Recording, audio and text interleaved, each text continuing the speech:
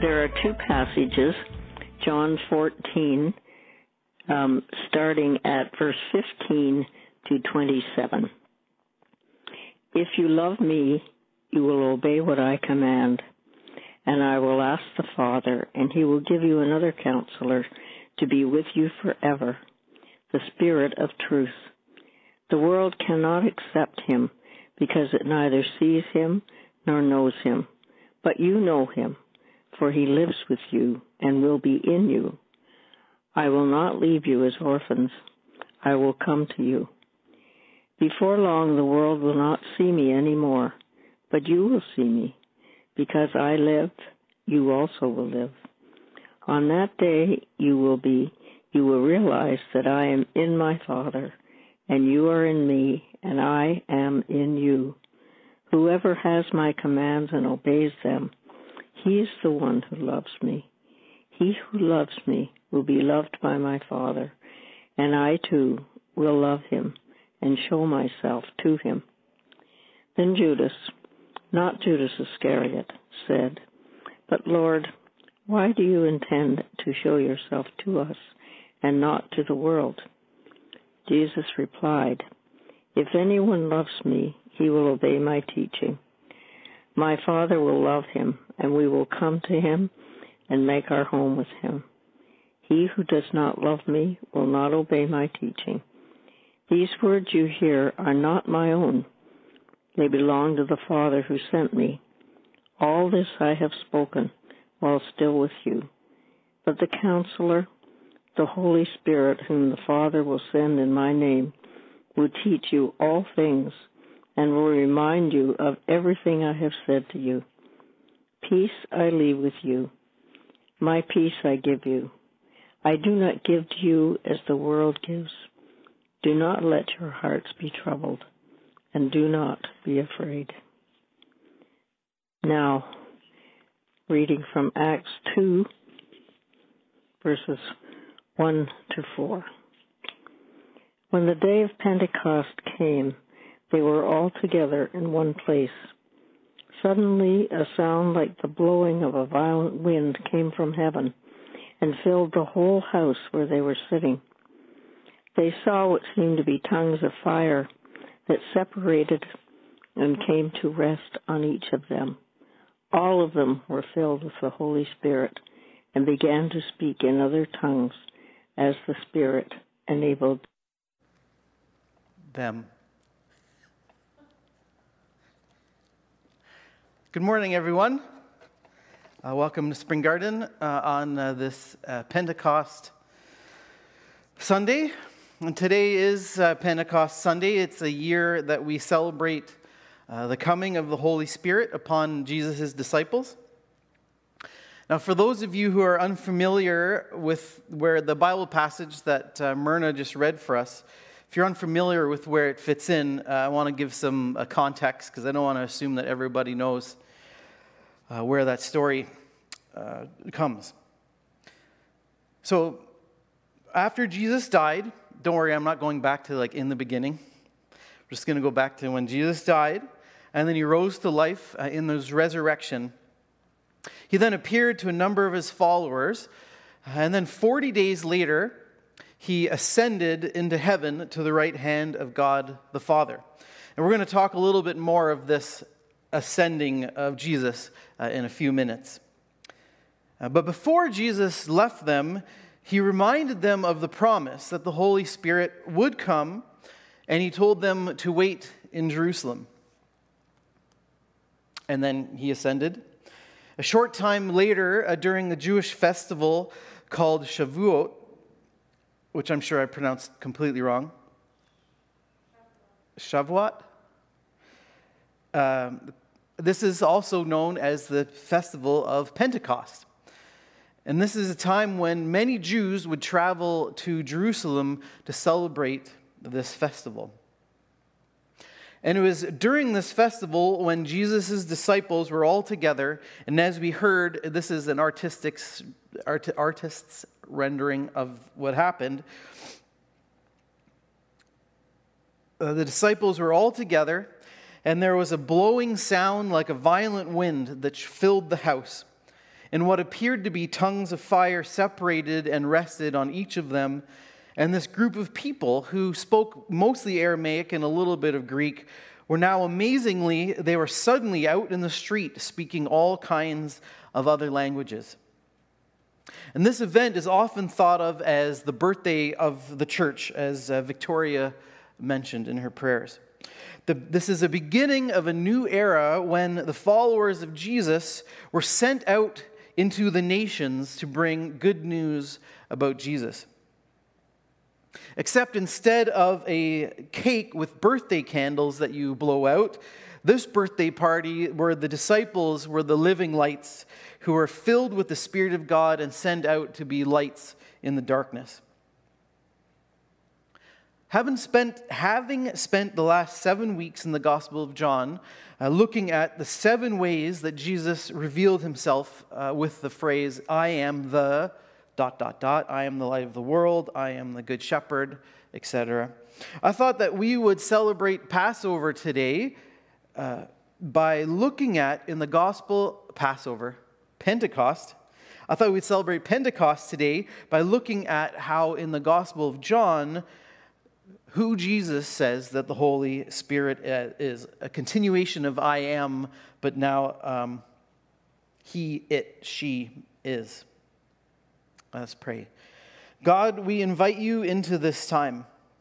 We ask, Holy Spirit, as we draw the good news of your presence in and amongst us, may you draw us deeper into the truth of who you are as you reveal the truth of Jesus to us, all to the glory of our Heavenly Father. Amen. So as Myrna read, John 14:15. If you love me, keep my commands, and I will ask the Father, and he will give you another advocate to help you, to be with you forever, the Spirit of truth. Jesus said this to his closest disciples on the night that he was about to be betrayed. In fact, in the Gospel of John, Jesus told his disciples a lot of things that night. In our Bibles, it is 5 chapters. 5 chapters of Jesus teaching and sharing, chapters 13 to 17 of the Gospel of John. And this was his way of preparing them for the time that was to come, the time when he would no longer be with them. Though he knew they wouldn't understand a lot of what he was going to say until after he had risen from the dead, he still wanted them to know it. And all through this section that includes the washing of the disciples' feet, the teaching and prayer, Jesus weaves a few themes throughout. One of these themes are his promises about the Holy Spirit, which we're going to talk about today. And another is the theme of what we talked about last week, the theme of obeying Jesus' commands as the living out of our love for him. And these themes interweave, they come in and they go out. It's like a tapestry that is woven of many different threads that make one cohesive picture. So Jesus is weaving a picture of what it means to be his disciples once he has ascended to the Father and is no longer physically present with them on earth. Now, weaving in and out of these chapters, Jesus speaks about the coming of the Holy Spirit, because the coming of the Holy Spirit is integral to all of the rest of being Jesus' disciples.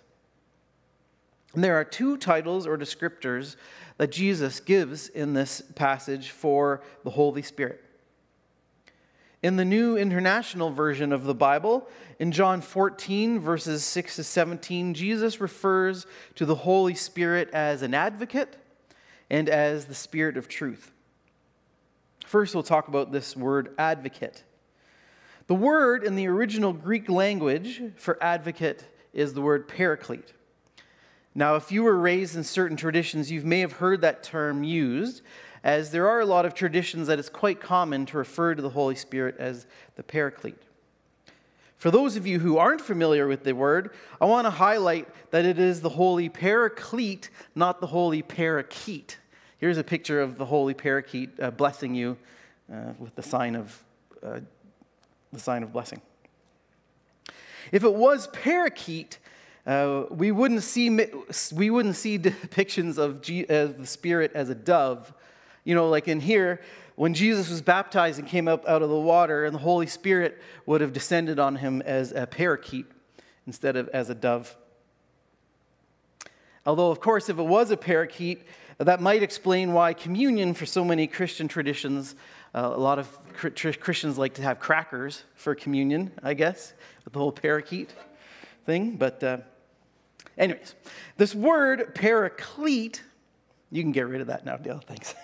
The word paraclete is translated into a few English words. I mean, it's like a lot of Greek words. It doesn't translate super well into a single English word. That's why a lot of our translations are different from one another.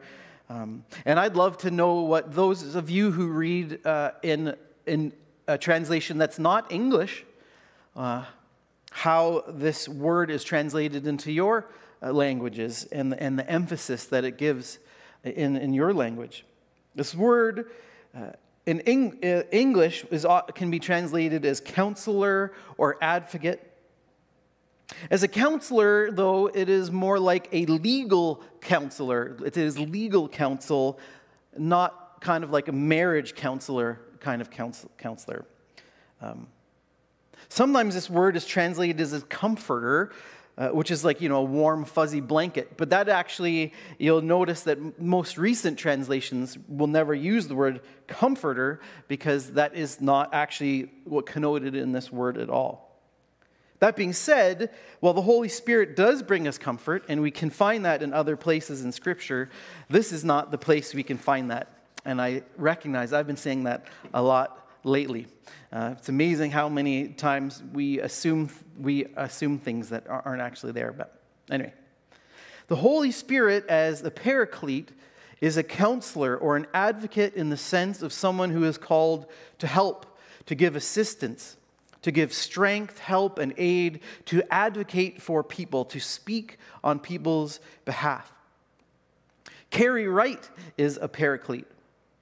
For those of you who don't know her, she is a part of our community, and she is an immigration lawyer. As an immigration lawyer, Carrie is someone who is called to help others, to speak on their behalf before the courts, to advocate for them, to help them, and in turn, she gives them strength through support. Oh, Carrie, so it's funny, actually, Carrie and James randomly showed up at our house yesterday just to say hi. And I told her I was going to make a joke that, as a follower of Jesus, she's a saint, right? So you could say that Carrie is a holy paraclete. But then I decided I wouldn't do that joke or make any memes with her descending from heaven or anything like that because I thought some people might think it was sacrilegious. But anyway, I thought it would be funny. You can vote on whether that would be sacrilegious or not and send me your angry emails. Or your supportive emails. Well, here in the Gospel of John, the author calls the Holy Spirit the Paraclete. In verse 16, he also says, of course I can't find verse 16. It's not in my Bible anymore. In verse 16, he says, I will ask the Father, and he will give you another advocate to help you and be with you forever. So this suggests that there's actually a second advocate, because you wouldn't say sending another advocate unless there is another one, a second paraclete. So elsewhere in the New Testament, this same author of the Gospel of John, in the letter of, creatively named 1 John, John writes this. 1 John chapter 2, first verse. My dear children, I write this to you so that you will not sin. But if anyone does sin, we have an advocate with the Father. We have a paraclete with the Father, Jesus Christ, the righteous one. Jesus himself is also our advocate, our paraclete. And this is where Jesus' ascension comes into the picture. As I mentioned, After Jesus dies and then rises again, for 40 days he shows the disciples that he is truly alive. He eats fish and all kinds of normal human things to show that he's physically alive, and all kinds of divine things like appearing suddenly in rooms and things like that. And then after this time, he ascends to the Father's side. And the Bible tells us a number of things about why Jesus ascends to heaven rather than staying here on earth. And one of these reasons is to be the Paraclete, so that he can intercede on our behalf to the Father in heaven. Now, those of you who watch Games of Thrones, you will be familiar with this image that the Bible gives us of this. It's an image of a royal court where God, the King, God the Father, the King, is sitting on the throne. And beside the throne is the King's right-hand man. That's Jesus.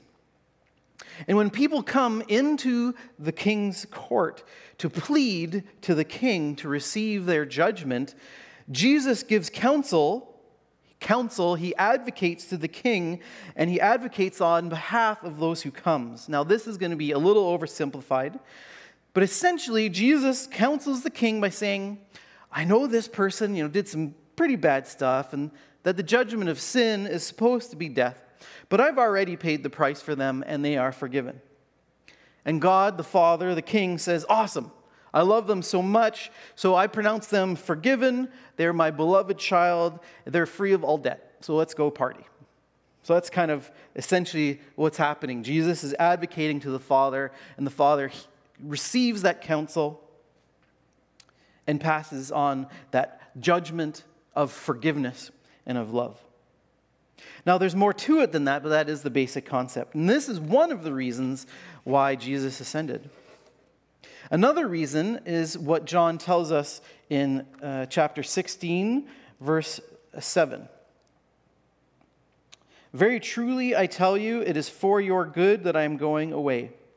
Unless I go away, the advocate will not come to you, but if I go, I will send him to you.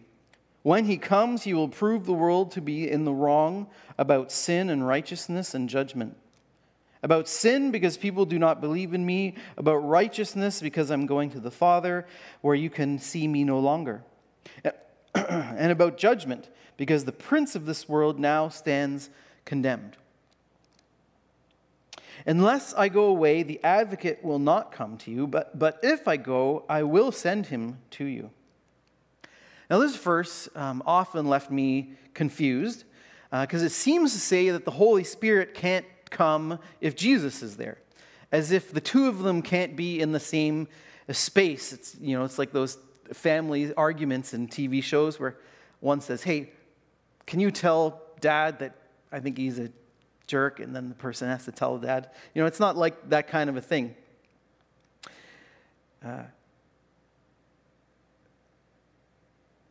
Sorry, I just lost myself. So we know that this doesn't make sense, that they can't be in the same room together, because one, in Jesus' baptism, the Paraclete, the Holy Spirit came upon Jesus and was with Jesus all throughout his ministry. And not only to mention that, has never been a time in all of eternity where they didn't exist together. So why, for this period of time, can't they be in the same space? Now, I think the best way that I've found to understand that is that there are layers and layers of God's promises that are being fulfilled in this moment. And this picture of Jesus going so the Spirit can come helps us to understand these promises and their fulfillment.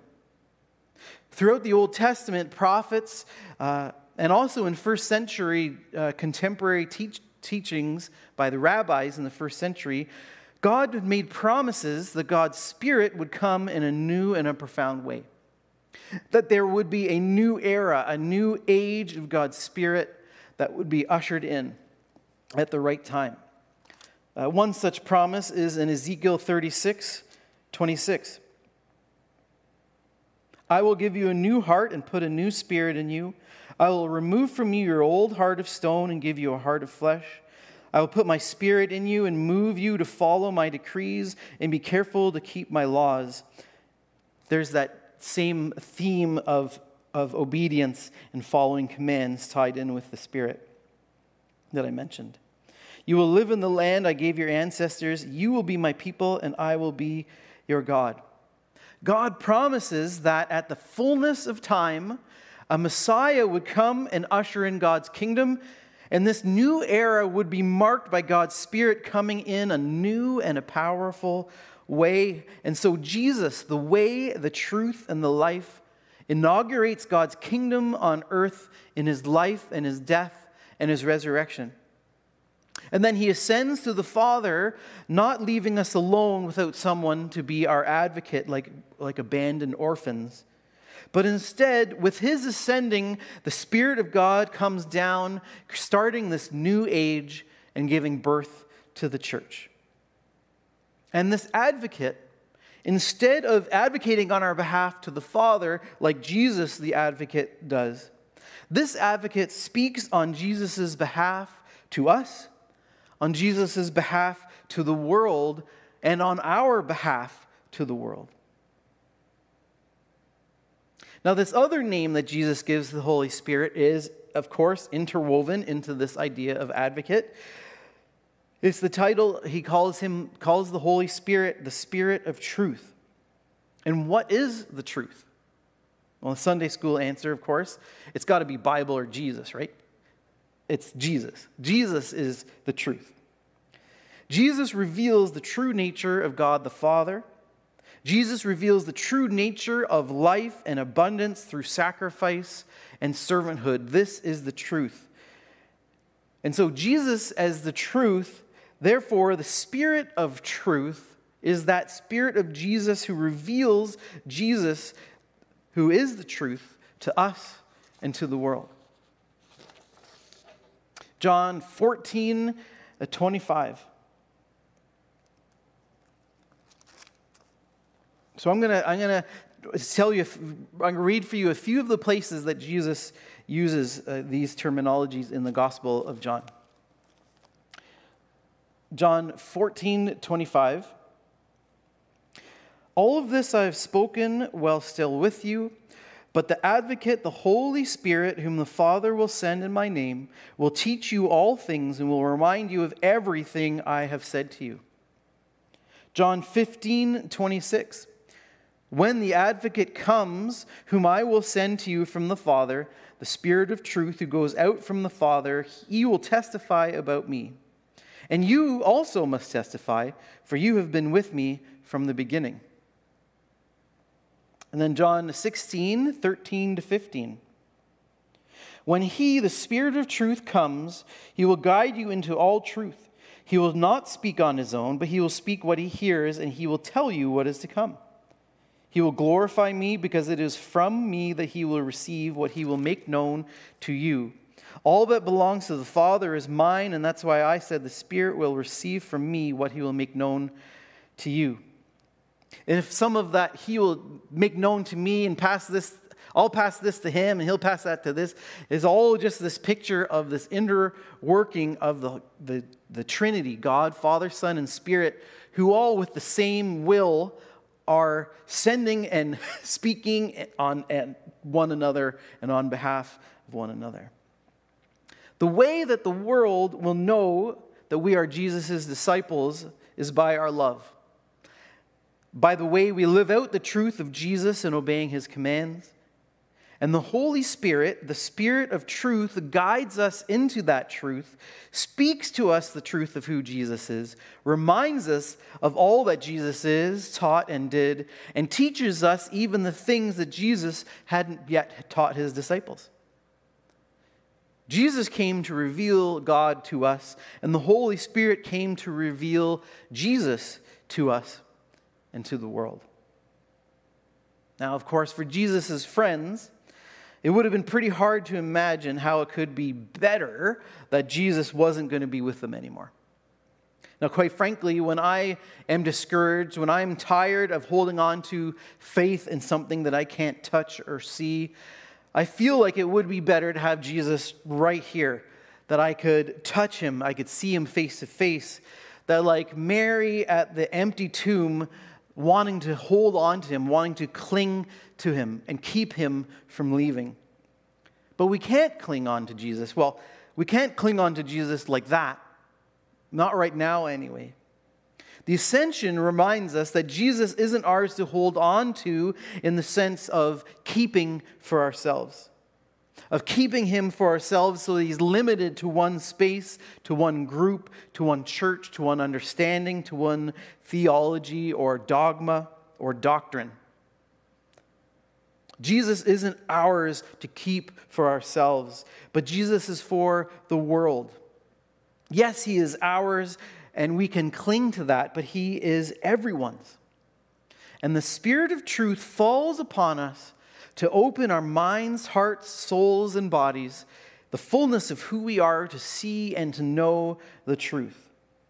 To remind us of the goodness of God and the wonders of Jesus. To put this good message on our lips that we, filled with the Spirit of God, would be led out into the streets to proclaim Jesus, the light of the world, the bread of life, the good shepherd, the gate, the resurrection and the life, the true vine, the way, the truth, and the life. Jesus said of the Holy Spirit in 14:17, "The world cannot accept him because it neither sees him nor knows him. But you know him, for he lives with you and will be in you." The world does not accept what cannot be seen. It could not accept Jesus, and it cannot accept the Spirit of truth. The world cannot accept the reality of sin and of righteousness and judgment because it does not believe in Jesus or the Spirit of truth. It does not believe because Jesus is no longer here.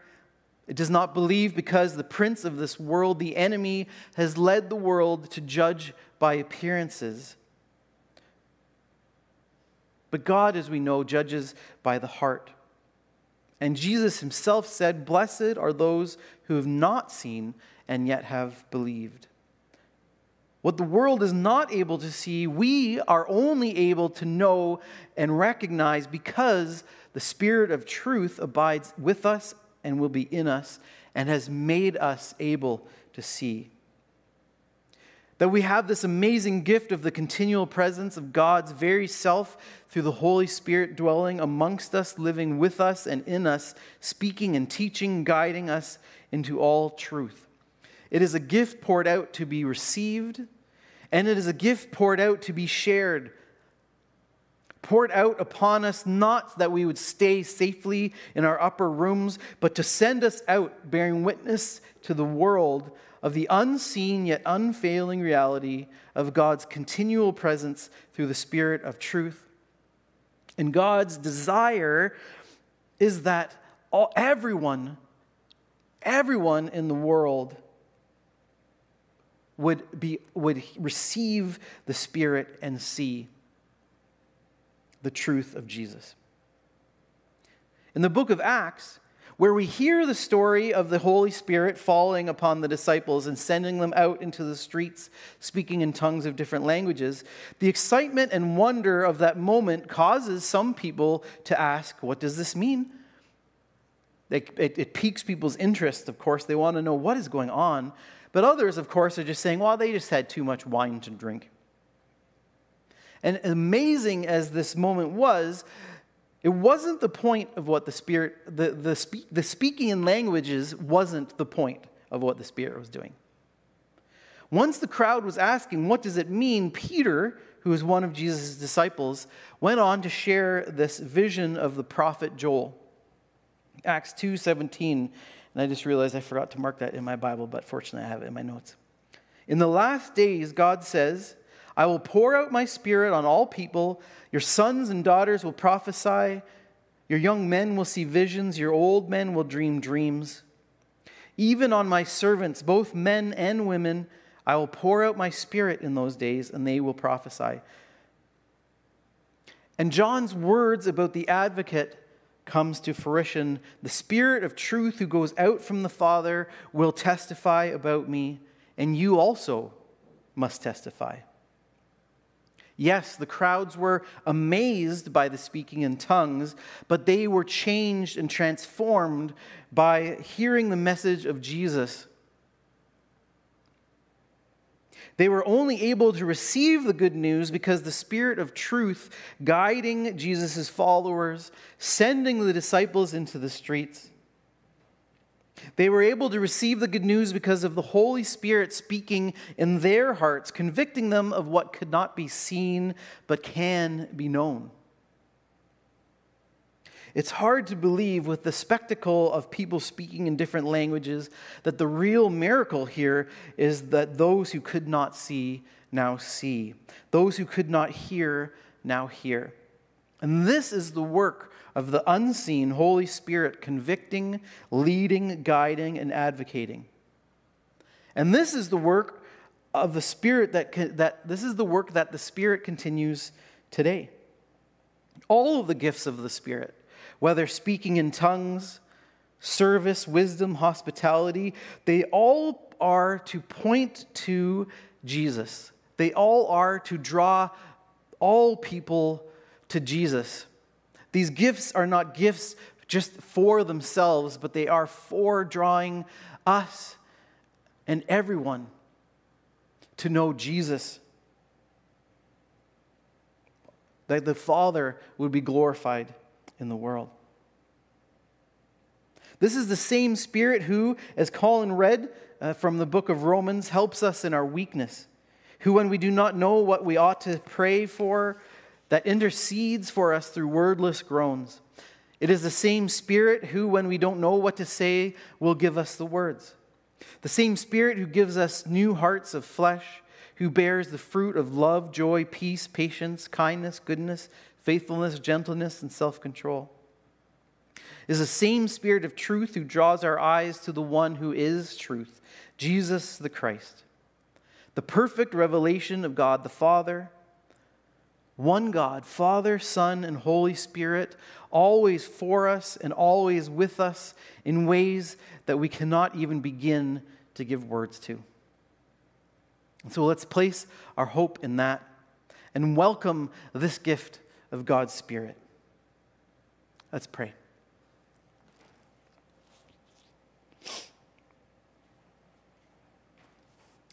Not only in a spark, but in a raging flame. Not only in a drop, but in a mighty flood. Holy Spirit, fall on us, wash over us, that by your presence in, your presence with, and your presence amongst us, that Jesus would be glorified in our lives and in the lives of those around us. That the church that you birthed would proclaim Jesus, would live out the love of God in the world. Amen.